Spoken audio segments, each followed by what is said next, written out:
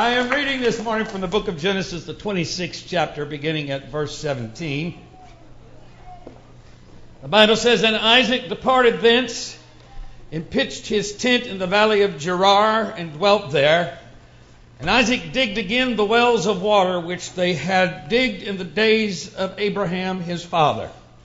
For the Philistines had stopped them after the death of Abraham, and he called their names after the names by which his father had called them. And Isaac's servants digged in the valley and found there a well of springing water. And the herdmen of Gerar did strive with Isaac's herdmen, saying, This water is ours. And he called the name of the well Esek, because they strove with him. They digged another well and strove for that also, and he called the name of it Sitnah. And he removed thence and digged another well, and for that they strove not. He called the name of it Rehoboth, for he said, For now the Lord hath made room for us, and we shall be fruitful in the land." Let's pray right now. Father, in the name of Jesus, we ask God for your undying help, O Lord God, to us at this hour and time of need, O Lord. God, all across the world and all across this nation, there's a need for a revival, a great move of the Spirit of God. And that well that is flowing in this house today, I pray that it will get unstopped and it will flow, God, everywhere around us. In Jesus' name we pray. Amen. Let's give God a big hand praise. Why don't you turn and greet someone as you're being seated this morning. Welcome someone to the house of the Lord. Hallelujah. Thank you, Jesus.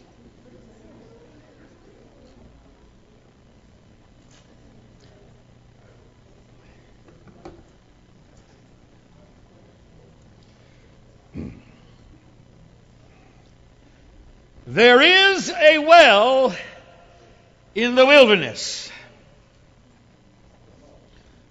The last few weeks, our focus and attention, or at least mine, has been on the crisis in Crimea. We see how that President Putin of Russia has invaded a territory that is a free democracy, stationed troops on that territory, taken over military bases, air force, airports, naval bases, and is continuously moving more troops in on the ground. This is a very alarming and concerning situation for geopolitics for today for a number of reasons, but more so alarming than ever if you understand what the Bible says is in store for the world at the end of days. The United States is at a point where I have said all along, studying Bible prophecy, the United States does not appear to be a major player in the end-time events. What would happen to the greatest nation on earth in modern times that would cause that to take place? Where we are seeing it. The soft underbelly of a country who has lost its moral guideposts and anchors. Men who get hard over men and soft over women. A country that has gone soft morally is a country that is in danger of losing its standing in the world today. And this is the state of events and affairs within our nation that we find ourselves. The present administration is going to cut back on the armed forces to pre-World War II levels. Never in the history of my life and in most of our lives will we have an army as small as what this present administration is going to do in the next 2 years. This in the face of alarming developments in Europe. And the European Union and the NATO countries and the United Nations. All of this stuff that has gone on since World War II, where the development of the United Nations, where the development of diplomacy and the thinking, obviously, of President Obama that he can talk his way out of anything. But you don't talk a bully out of picking a fight. The only way you're going to bring that bully to heel is to stand up to him and meet him fist for fist and pound for pound. But when there is no will to resist, the strong men of the world will always take from the weak. That is human nature. That's the way it's always been. And just because we're in the 21st century does not mean that we've evolved to a higher level of human behavior. And Europe does not have any standing armies to speak of, that they have depended upon the United States to supply their army and put boots on the ground in NATO countries since World War II. They will not be able to defend themselves, nor do they have the will to defend themselves. And while the Ukrainian people are screaming out, USA, come and save us. Europe, come and save us. We are a democracy like you. Save us. Back up your principles, United States, of inviting the world to become a free democratic government that you say is the solution to the world's problems. Back it up and come and save us. But the United States is not going to gallop to the rescue, and Europe is not going to gallop to the rescue, and Putin is not done swallowing pieces of Europe wherever he can. That's right. Tell it. In the George W. Bush administration, he did the same thing in Georgia. Moved into Georgia, now into Crimea, and from Crimea, soon the rest of the Ukraine. Poland is quaking in their boots right now. Yes. And the specter of Hitler and his invasion of World War II is playing out in their minds, and there's great fear there. For Hitler did the same thing. He took over the Ruhr Valley that Germany had lost as a result of World War I. He invaded that in 1935 and took it over. France did nothing. Europe did nothing. He moved from there to annexing Austria and making that a part of Germany. Europe did nothing. He moved from there to invading Western Czechoslovakia and using the excuse that the Sudetenland was mostly a German population and they wanted to be a part of Germany. And he moved in and he took that slice of Czechoslovakia away, and his next victim on the chopping block would be the nation of Poland, and that would start and spark World War II. And still the United States wanted nothing to do with it for 2 years. And it took only the invasion and the attack at Pearl Harbor to bring us into that war and to finish that war. The Bible talks about another great war. And an invasion coming from Russia and using satellite nations that are Middle Eastern Arabic speaking nations today to invade and to attack into Israel. And Russia will be defeated on the West Bank. And when that happens, a new power will emerge to fill in the power block, and it will come out of the old Roman Empire and from 3 strong nations from Europe. And you need to watch the nation of Germany and see what is going to come out of it, because somewhere, no doubt in Germany, in my belief, will arise the Antichrist, and it will be the leading of 3 powerful European nations that will step into the power block once Russia falls. Russia's interest is in oil, and it is the exporter of more oil than any other nation on the earth at this time. And its movements are bringing it that one step closer to Israel. If you look at a map, you will see that Crimea is just a hop, skip, and a jump across the puddle of the Black Sea, or the Caspian Sea, one of those seas. Just a hop, skip, and a jump across the puddle, and you're now into the Middle East. You're into Turkey. It isn't far removed from Syria, which is turning out to be a puppet government of Russia on the very borders of Israel. This is an alarming development.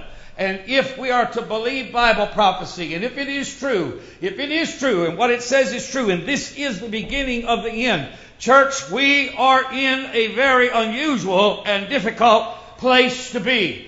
But it is not one without promise of great supernatural intervention and power. I believe revival can still be seized from the jaws of the enemy. And it depends upon something that is unique to us. The Baptists don't have it.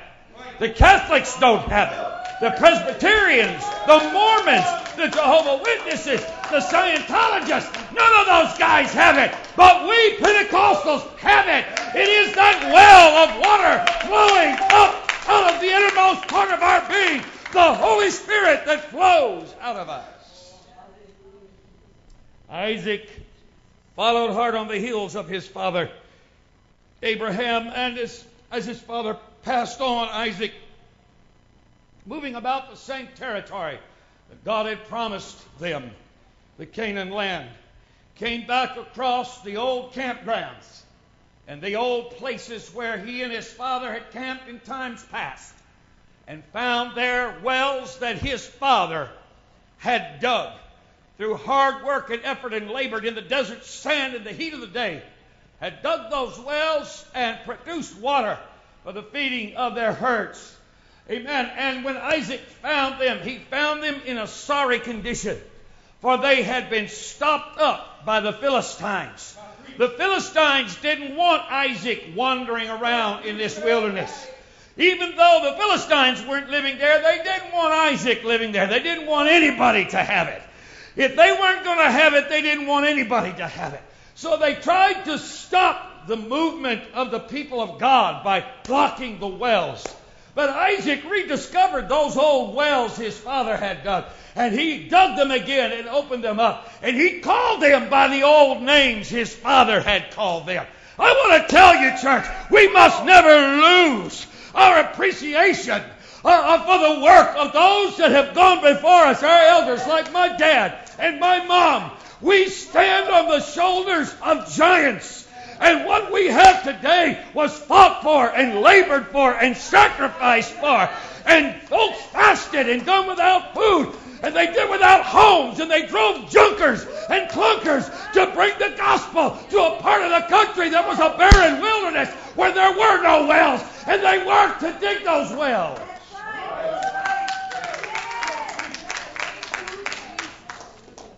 Some of our young folks may be enticed by wells in well-watered green pastures elsewhere. But the grass is always greener on the other side of the fence. You could have grown up in a barren desert wilderness where you were lucky to have a well. And then you could have thought, well, I could do better than this, and I'm going to move on to greener pastures and go somewhere else where I can live in the lap of spiritual Pentecostal luxury and have all the features, advantages, and benefits of a mega Pentecostal church. But I want to tell you something. Somewhere there needs to be an Isaac going back into the desert and digging those old wells his father dug and calling them by the names. Don't go and rename those wells. People that want to rename some church that has been planted by a pioneer, the only reason they're doing that is to re-identify that church with them. But we need to appreciate those who went before us. The truth they stood for. The lives they lived. And the gospel they died for. We need to appreciate it. And call it what it is. Oh, hallelujah. Let's give God a hand praise.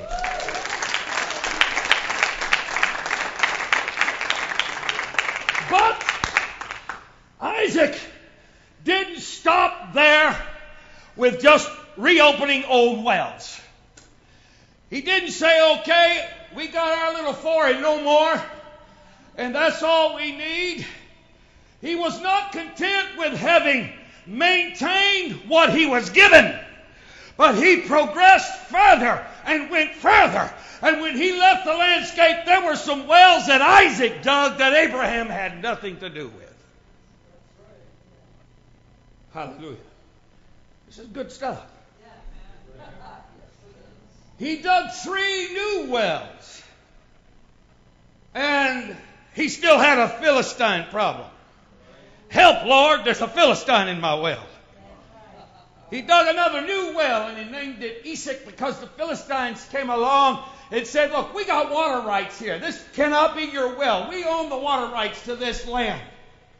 He wasn't big enough to fight them off or to deal with it. So he said, all right, there's plenty of other places I can dig wells. You can take this one. I'll move on and find another place. He named that well Esek, which means argument. Amen. If you're going to do anything for God, don't expect to do it without an argument. Right. Don't expect to do it without a fight. The devil is going to put a fight on our hands. He's going to disagree with us being here. He's going to argue and say, look, I got the water rights to Boston Spa. I got the water rights to Albany. I got the water rights. I got the water rights to all the Saratoga County and area. I got the water rights. No, he don't.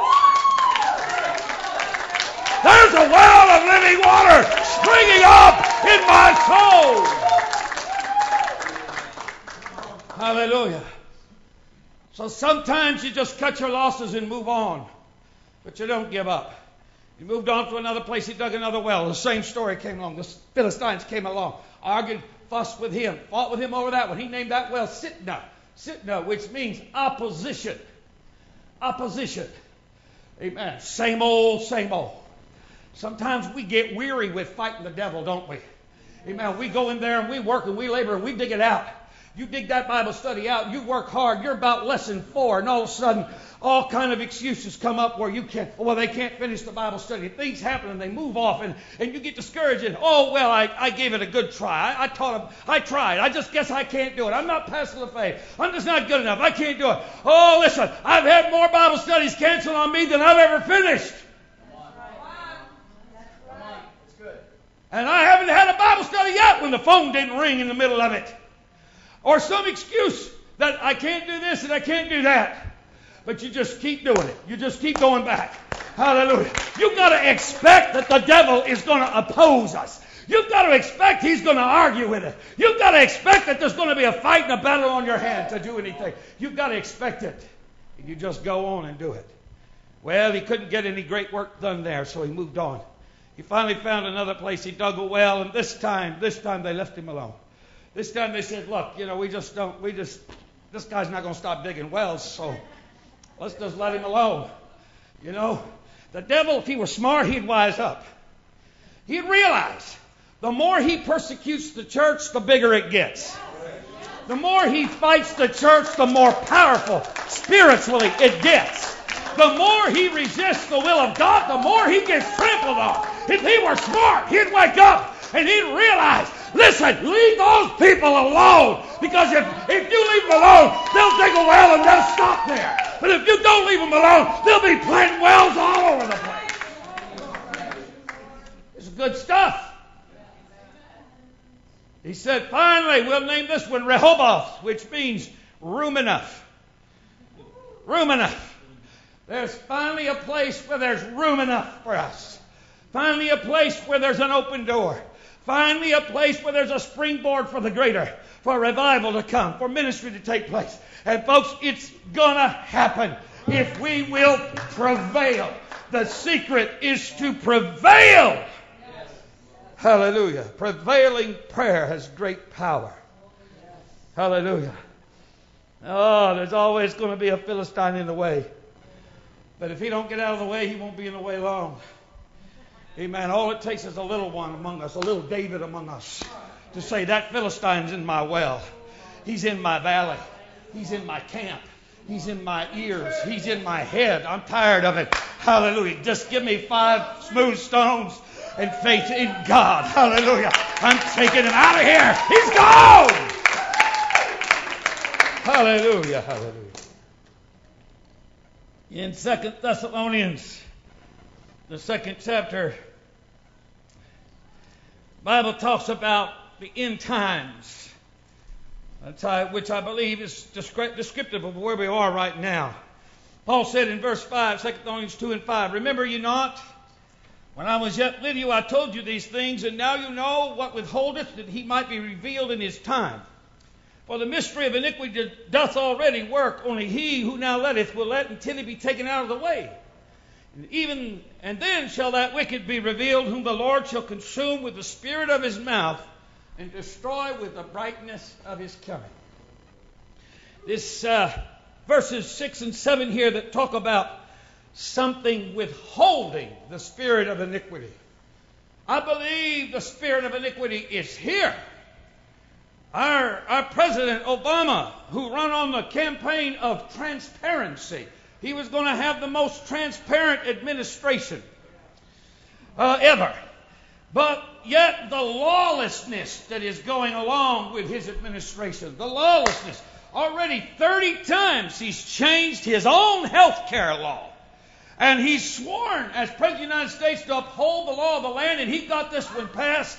And for political expediency and convenience, to save the Democratic Party in this year's elections, he's busy behind the scenes taking the law apart that he got passed. This transparent president is busy spying on the citizens of the United States and using all the power of the government to know every phone call you ever make and all the information you ever process digitally online. Amen. He's hiding all that away in Utah. And he's supposed to be transparent. While using the IRS to harass those people who have political viewpoints that are opposed to his. The same thing Nixon did in Watergate. Used the IRS against his political opponents. Now Obama's doing it and looks like getting away with it. Amen. And Lois Lerner pleading the fifth. But her emails incriminate her. And somewhere underneath all this, there's a stink pot in Denmark. And the liberal media of the United States will not touch the subject. They give this president and this administration a pass. If it weren't for Fox News and Rush Limbaugh, you wouldn't know anything about this stuff. That's right. Most transparent. But the spirit of lawlessness is here. And it's not just America. Amen. Because it's in Putin too. To break international laws and to invade countries and to take away land from other countries and from other people. And it's all part of what's about to take place in the world. And the Bible talks about all of this. But Jesus spoke of another well.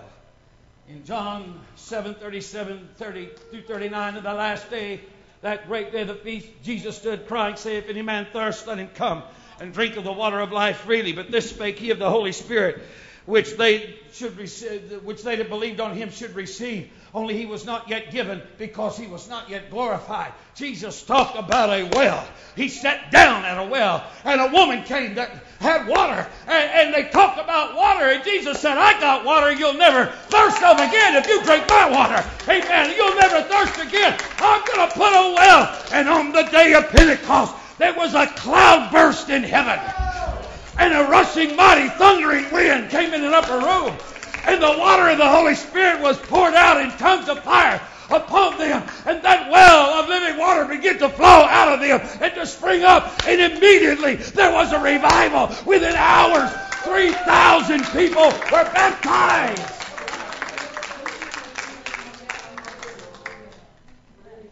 Hallelujah, hallelujah. That's the well Jesus talked about. Isaac's third well was that it was the ticket. It was the place where there was room enough. The church must not quit striving. We must not quit trying. We must not quit fasting. We must not quit praying. We must not quit worshiping. We must not quit witnessing. We must not stop teaching Bible studies. We must not stop going to church. We must not stop our children from going to church by staying home because they got school the next day or whatever excuse that we use not to go to church. We need to go to church. The Bible said, Hebrews 13 and 17, even so much the more so as you see that day approaching. I'm getting tired. Who's going to help me out here? Hallelujah, hallelujah.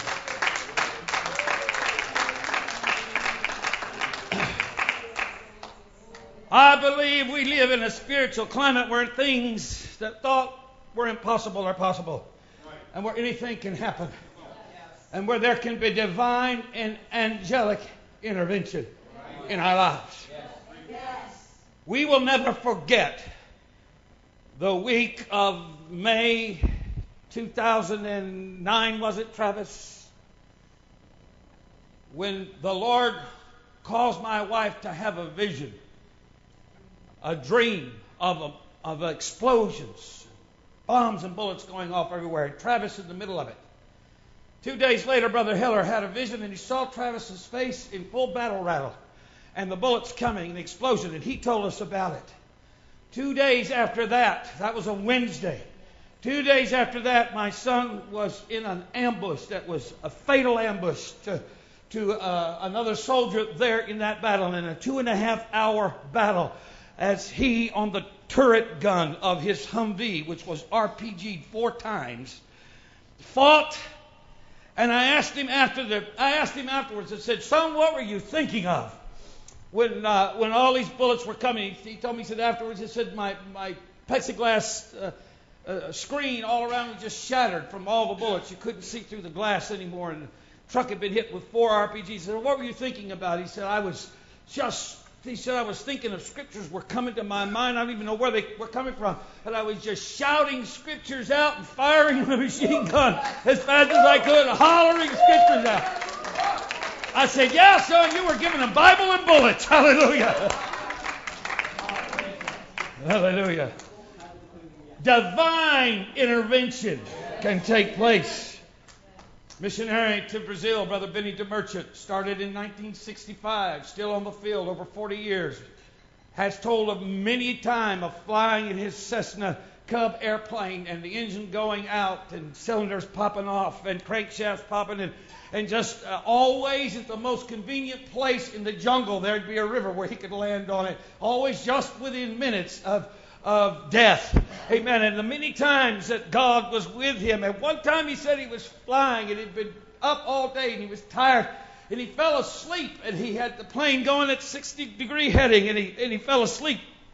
And he said at one point he looked over to the co-pilot seat next to him, and there was a middle-aged man dressed in full pilot regalia and uniform, staring straight ahead and with his hands on the extra steering column and keeping it right at 60 degrees true. And he fell back asleep, and then a little while later he woke up and the seat was empty and the man was not there. He was gone. Amen. I'll tell you, God can put an angel right where we need him to save us in a time of trouble. Hallelujah. Hallelujah. Aaron Blevins is an apostolic young man who fought in Iraq. An apostolic boy, one of us, United Pentecostal. And this is his book here, The Widowmaker. He told of a day when he was the striker, unit, and he was the driver. He told of a day when they were out on a patrol, and the Lord spoke to him and said, "Aaron, you're going to have to make a decision that will affect the lives of all of your units very shortly." And then right after that, a call came in on the radio that there was a suspected terrorist, a bomber, driving a vehicle toward them in their direction.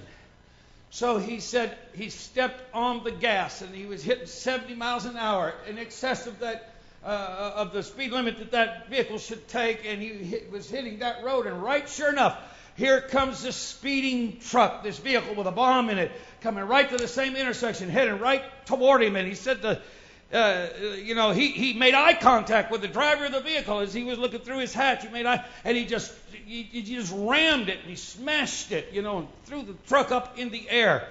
And the detonation didn't take place because the man didn't trigger it. But that was intended for him and for his comrades, as they discovered later. The vehicle loaded with a bomb material. And it was not long after that they got pinned down in a sniper situation, and as they dealt with it, got out and began to deal with it. Aaron Blevins and his unit went into a home where gunfire had come from, and there they found and cornered some people, and he went into this particular room, and the Master Sergeant Johnson was behind him. And, they go in looking in all different directions, but for some reason, he was looking one way and the Master Sergeant was not looking in the other direction, and there was a Iraqi woman standing there with a loaded gun aiming, and the next thing Aaron felt was the cold barrel of the gun on his head. She had caught him, had the drop on him, and all she had to do was pull the trigger. But she didn't pull the trigger, and he spun around and looked at her, and she looked at him. And she shook and trembled, but she didn't pull the trigger. And then they captured her and bound her and tied her up and brought an interpreter into the room to translate and to talk to her. And he could see that the interpreter and the Master Sergeant kept looking at him and her and had a disturbed look on their face. as they were interpreting. He didn't understand the language, so he didn't know what was going on. But the woman apologized to him and said, "I'm sorry, please forgive me." And he turned to her and cut her loose and said, "I forgive you." Master Sergeant had a funny look on his face as they walked away. It turned out that the woman said that she had seen him driving a striker that struck her husband one day as he was running across the street, an unavoidable tragic accident. Struck and killed her husband, and so she was going to kill this man. And so time went by, months went by. His deployment was over. He was finally back home in the United States. He got a call one day from one of his soldier buddies named Craig. And Craig said, you remember that time back that day when we went in that home and that woman had the drop on you? And, you know what she said? Master Sergeant Johnson told me afterwards what she said.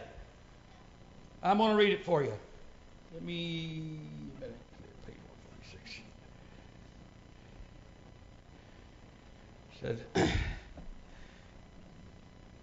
His voice began to crack when he spoke these words. Blevins, the woman told the interpreter that she saw an angel stand between you and her, and he said, "This is God's son. God loves him, and you do not have the authority to take his life." Hallelujah. A Muslim woman, of course, who would believe in angels, saw an angel, and it spoke to her and saved his life.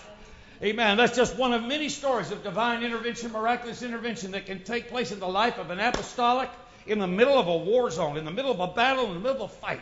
And a life like that can change the lives of others. And when he left Iraq, he left people baptized in Jesus' name, speaking in tongues that didn't have the Holy Ghost or even believe in Jesus before he went. That's the power of the well that is in us. There's a well in us. Hallelujah. Now, there's a difference between will and heart. Some people are very strong-willed, and with their mind and their rational ability, they can control things and themselves. They're strong-willed, and they're used to reasoning things out and making decisions and can stick by those decisions with iron will. But there's something stronger than the will of the mind, and that is the heart is stronger than the mind. The Bible says love is stronger than death. And love is something that gets in our heart. Hallelujah. And I want to tell you, and young people, some of you who you go to senior camp, and you get refilled with the Holy Ghost in senior camp. You get blessed, but you make that last you the whole year. I don't ever see you shout or dance or go up in the prayer room and pray or really do any kind of prayerful. I don't see any of the evidence that you exhibited at senior camp back here for a whole year. Now that was good enough, just barely, to keep you saved and out of the world and in the church through your school years. But you can live higher than that. You can live better than that. You can have more power than that. And the same is true for people that are not so young, but do the same things. Your strong will can keep you in the church. Amen. But there's something that's stronger than your will, and that's your heart. And it's when it gets in your heart, you cannot escape something that's in your heart. Your will is not stronger than your heart.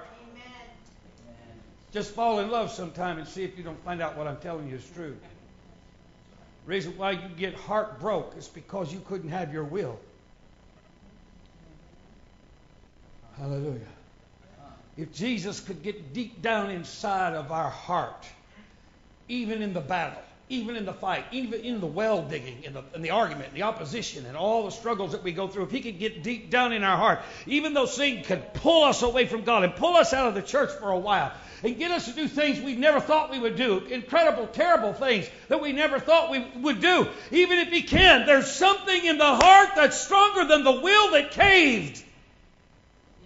And it can bring you to God. And never let you get away from God. Never let you escape. If it's really in your heart, Amen. Doesn't matter the battle in your head. You will never be able to escape. Jesus put that well of living water in the safest deposit box that we have. That is in our innermost being, which is a euphemism or metaphor for our heart. It's in our heart. Hallelujah. Amen. I can't get away from the Holy Ghost. Even there were times when I tried. There were times that I thought the only way I could get out of a bad situation is backslide out of it. Hallelujah. But there's something about the Holy Ghost that won't give up and won't let go. Hallelujah. And we can unleash that to our world. I'm closing this morning. Hallelujah. We should take a note from the Spirit's message to the early church.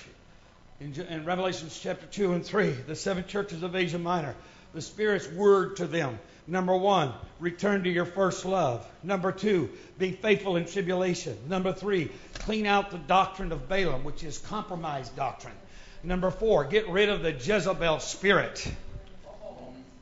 The fornicating and adultering and lustful spirit. Get rid of it.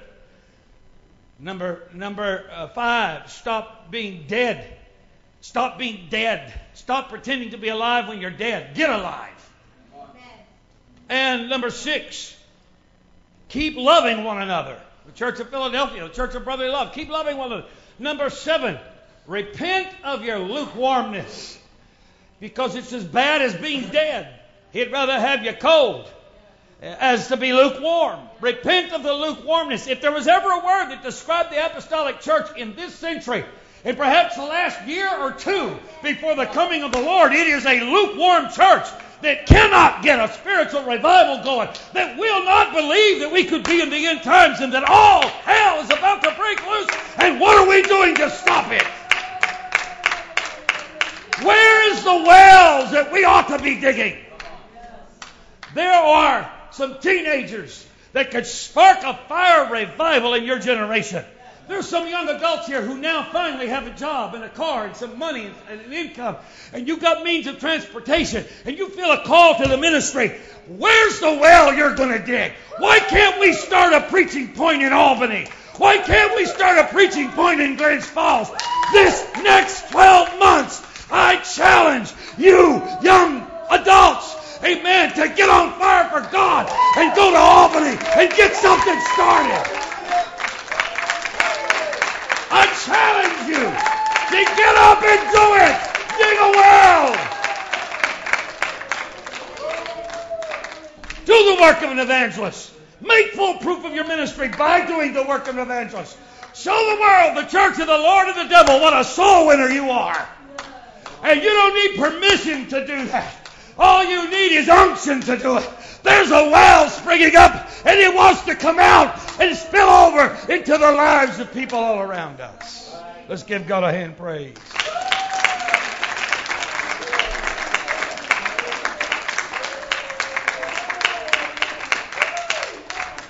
It's 1 minute to 12, and I'm going to close with this story. Sister Nona Freeman, missionary to Africa, told Brother Simeon Young Sr. years ago.